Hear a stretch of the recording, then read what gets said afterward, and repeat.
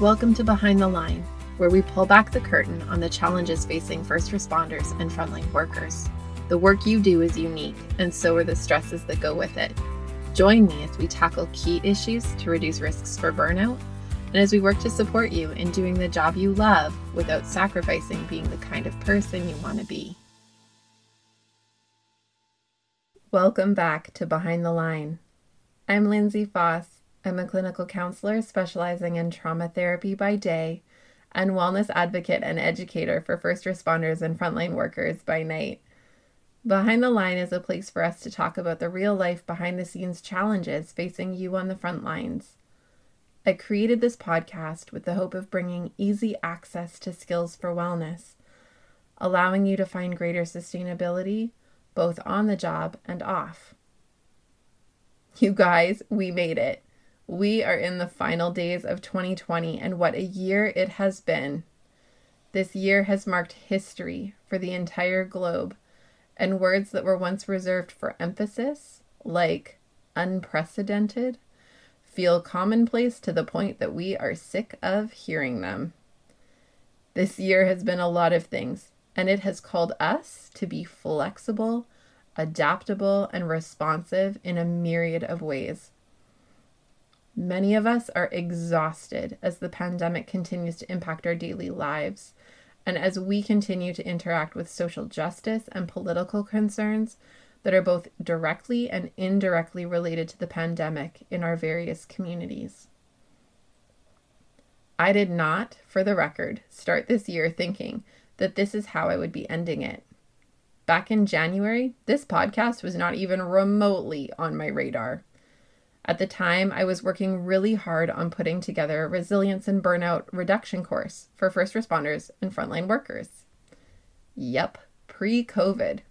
Before our community helpers were pushed to the very edge of themselves with the advent of COVID, I was already keenly aware of the concerns facing those on the front lines when it came to creating sustainable wellness, and I had decided to pour energy into helping that in any way I could. When COVID hit, my private practice work continued, albeit switching to primarily over the phone or online video sessions.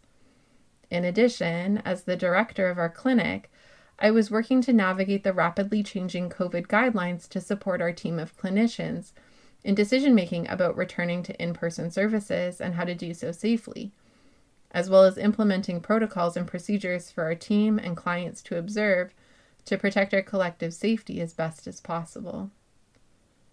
In the meantime, I was continuing on my mission to serve first responders and frontline workers on a broader scale, and anyone who heard about my work developing free resources, as well as a full training around burnout prevention and reduction, commented on how timely and needed these were.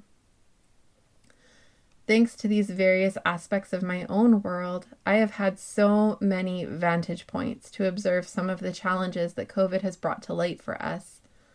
From my own personal experiences working and parenting during school shutdowns and social distancing protocols, to supporting clients, to conversations with friends, and feedback I've received from the online communities I interact in, there are some common themes I've watched emerge that I think have value for us to talk about out loud. I believe there is value in voicing the challenges we face, in normalizing what feels so crazy and abnormal to us. I also believe that we increase our power in situations when we can accurately identify what we're working with and the challenges we're facing. I often say that we can only help something when we know about it. We have to give voice to the challenges to have any chance of engaging them. So this list is going to be some of the good, the bad, and the ugly of what this year has called us into and what it has drawn out of us. So, what has 2020 been? 2020 has been a year of anxiety. Our illusions of control and predictability were decisively shattered, and keen awareness of our limited power has come into stark focus. In psychology, we talk about a concept called shattered assumptions. It refers to our general assumptions as humans that our lives are generally predictable. For example, when I leave my house, I have an assumption that I'll arrive at my destination safely. Now, if I don't arrive safely, I've experienced a shattered assumption. We've all experienced shattered assumptions this year. Assumptions that we will have time while the kids are in school to tackle things around the house. Assumptions that we will go on that vacation we've been saving and planning for. Assumptions that we can come home from work and safely mingle with our friends and family. When we experience shattered assumptions, it is a moment of reckoning, a moment of realizing that the world and life is not as predictable as human nature would like to try and pretend that it is. And when we realize our vulnerability, the degree that we lack control and predictability in our everyday lives, we feel it in our bodies. Jittery, restless, tired but unable to sleep, easily startled, tension, headaches, jaw clenching, shortness of breath, elevated heart rate, difficulty being present. On the front lines, you're likely used to watching shattered assumption moments happen for those you're working with all the time. For most first responders I know, this is a part of what drives them to be very in control in their own daily lives. An effort to stave off the uncertainty and unpredictability that encompasses so much of what you witness so much on the job. But this year, no amount of control has the capacity to manage what has invaded every aspect of our lives. This year has invited all of us into anxiety, a state connected to our fear center, but less specific and identifiable than a fear. Anxiety can have us revving in a perpetual low boil. It's exhausting and depleting. 2020 has been a year of fear. Fear and anxiety often get confused with one another. When I talk with clients about the difference, I usually use this example. Fear is turning a corner and seeing a bear in front of you. It's real, present danger, and it's staring you right in the face. Anxiety is turning a corner and worrying that you might see a bear in front of you. It's not real or present in the moment, but it could be. And the feeling attached to it feels very real. Anxiety is preemptive, trying to anticipate and calculate for possible bad things. Fear is about what is going on right now. And 2020 has been marked by fear. For the average Joe citizen, there's fear of going to the grocery store, uncertain if my cereal box will be the carrier of a deadly virus into my home. But for first responders and frontline workers, the fear has been that much more real. Every shift, you walk into a risk potential that is exponentially higher than what most of us can imagine. Instead of a bear, big, loud, and visible, the feared concern is an invisible, silent virus that mimics aspects of the common cold or flu. As first responders and frontline workers, you have the obvious interactions in the work you do, but you are also among us average Joes in having to be mindful of the grocery store trips or dentist visits or what your kids bring home from school. The fear is real and it has been exhausting. The thing about the fear center of our brains is that it's not meant to operate for any length of time. The fear center of our brains is intended to see the bear, enact a response to get out of that situation, and then realize our safety and calm back down. The challenge with what we have faced in 2020 is that the fear feels constant, and yet the markers of safety are also confusingly all around us. Our bodies don't know what to do with it. I'm in my home, I'm safe and warm and fine, yet I might also feel fearful that I've just brought home the plague from shift today. Your brain doesn't know how to hold these at the same time, and it leaves us in this awkward dissonance that's hard to make sense of and is impossible to settle into. 2020 has been a year of grief. As a first responder or frontline worker, you have been privy to the realities of what the world is facing right now. Many of you have witnessed the moment where families say goodbye to a loved one, not knowing if they will come home, or moments where a patient is put on a ventilator, unable to breathe on their own, or the moments of isolation during recovery. In addition to the grief witnessed and felt at work, there is also likely grief that is personal and on varying levels. Within my family, one of the things we have grieved this year is seeing grandparents. My parents live in the US, and my husband's parents live a province away. Our kids have been missing seeing their grandparents, who normally come to visit a couple of times a year. And we've been grieving not having time to connect and make memories with these people who we treasure in our lives. Grief is connected to loss. And for many, there have been a number of losses this year. Loss of employment, loss of childcare, loss of loved ones or access to loved ones, and so much more. As a culture, we're not well versed in how to hold grief and move through it. It's uncomfortable, so we try to divert from it or avoid it. The challenge with grief is it's a bit like driving and skidding on ice. You have to steer into it to correct. Much like the skid, if you try to fight it by avoiding or distracting, it will often make it so much worse. But in the pace of this year, working overtime shifts, short-staffed, and exhausted, there's been little time to process grief well, even if we knew how to steer into it. 2020 has been a year of loneliness. Social distancing has been a significant weapon in the battle against COVID-19. Limiting social gatherings, canceling school, and restricting the number of people permitted in workplaces has had an impact on wellness for everyone. We're struggling to stay connected with those outside of our home, and we're struggling to connect meaningfully with those within our homes who we are feeling sick of or overwhelmed by. Families are getting tired of one another, and parents are struggling to come up with ways to keep kids engaged without regular and reliable activities to send them to. Retaining and investing in friendships has become complicated. We see it in the increased use of Netflix, as well as the increased substance use across the board for all individuals. We are lonely and overwhelmed and trying to distract and numb. Happy story, right?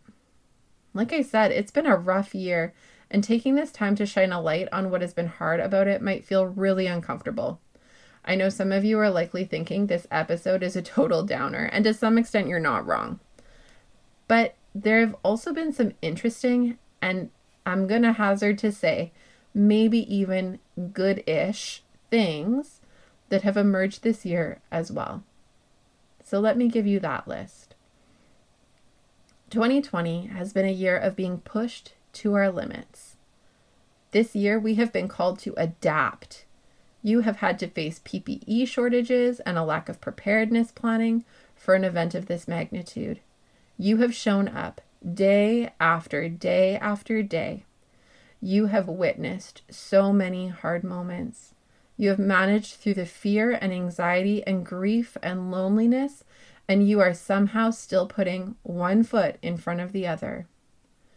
You have probably even found some moments of normal, maybe even enjoyment in the midst of it. Isn't that amazing? We have all been pushed to our limits this year, and I know we're all tired of living in this space of being tested all the time. But you're still here, and that says something impressive about you. Truly, let that sink in. You might not feel like you're killing it every single moment along the way, but you're making it, and that is amazing about you.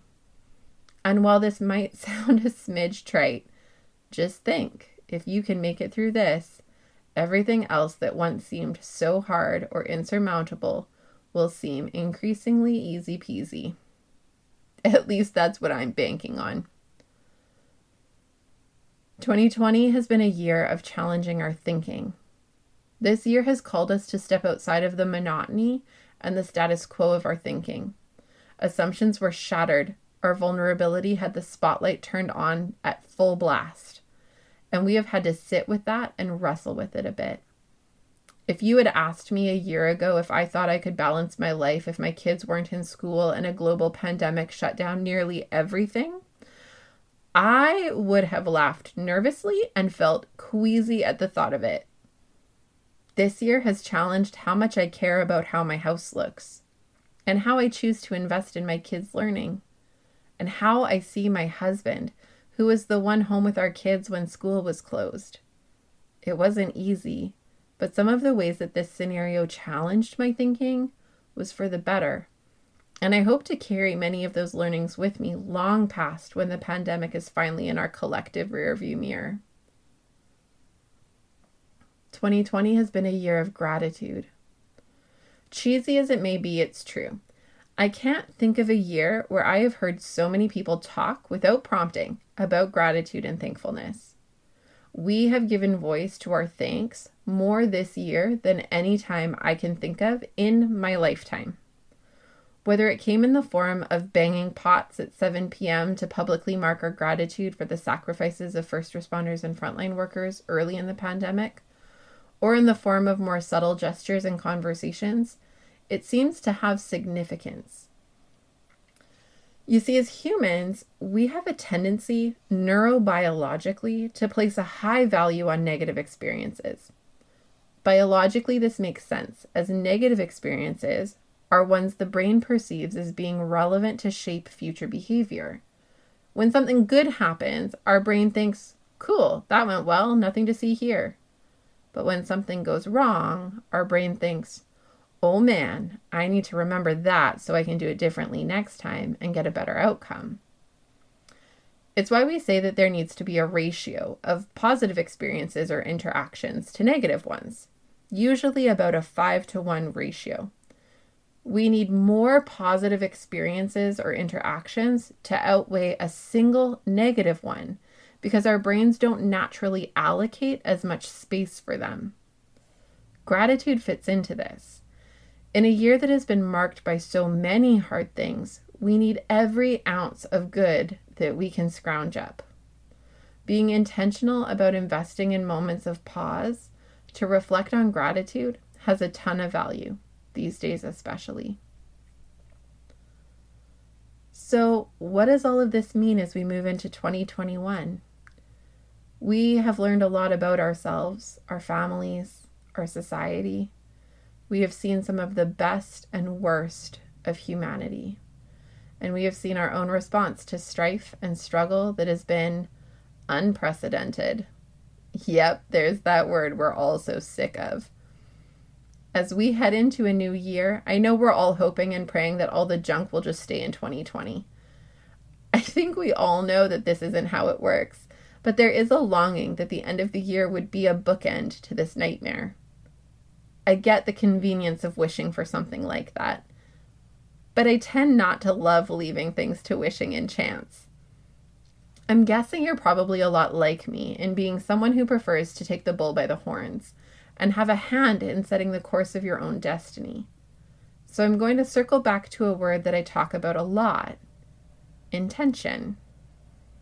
Going into 2021, we need to set our intentions in a direction that supports us well.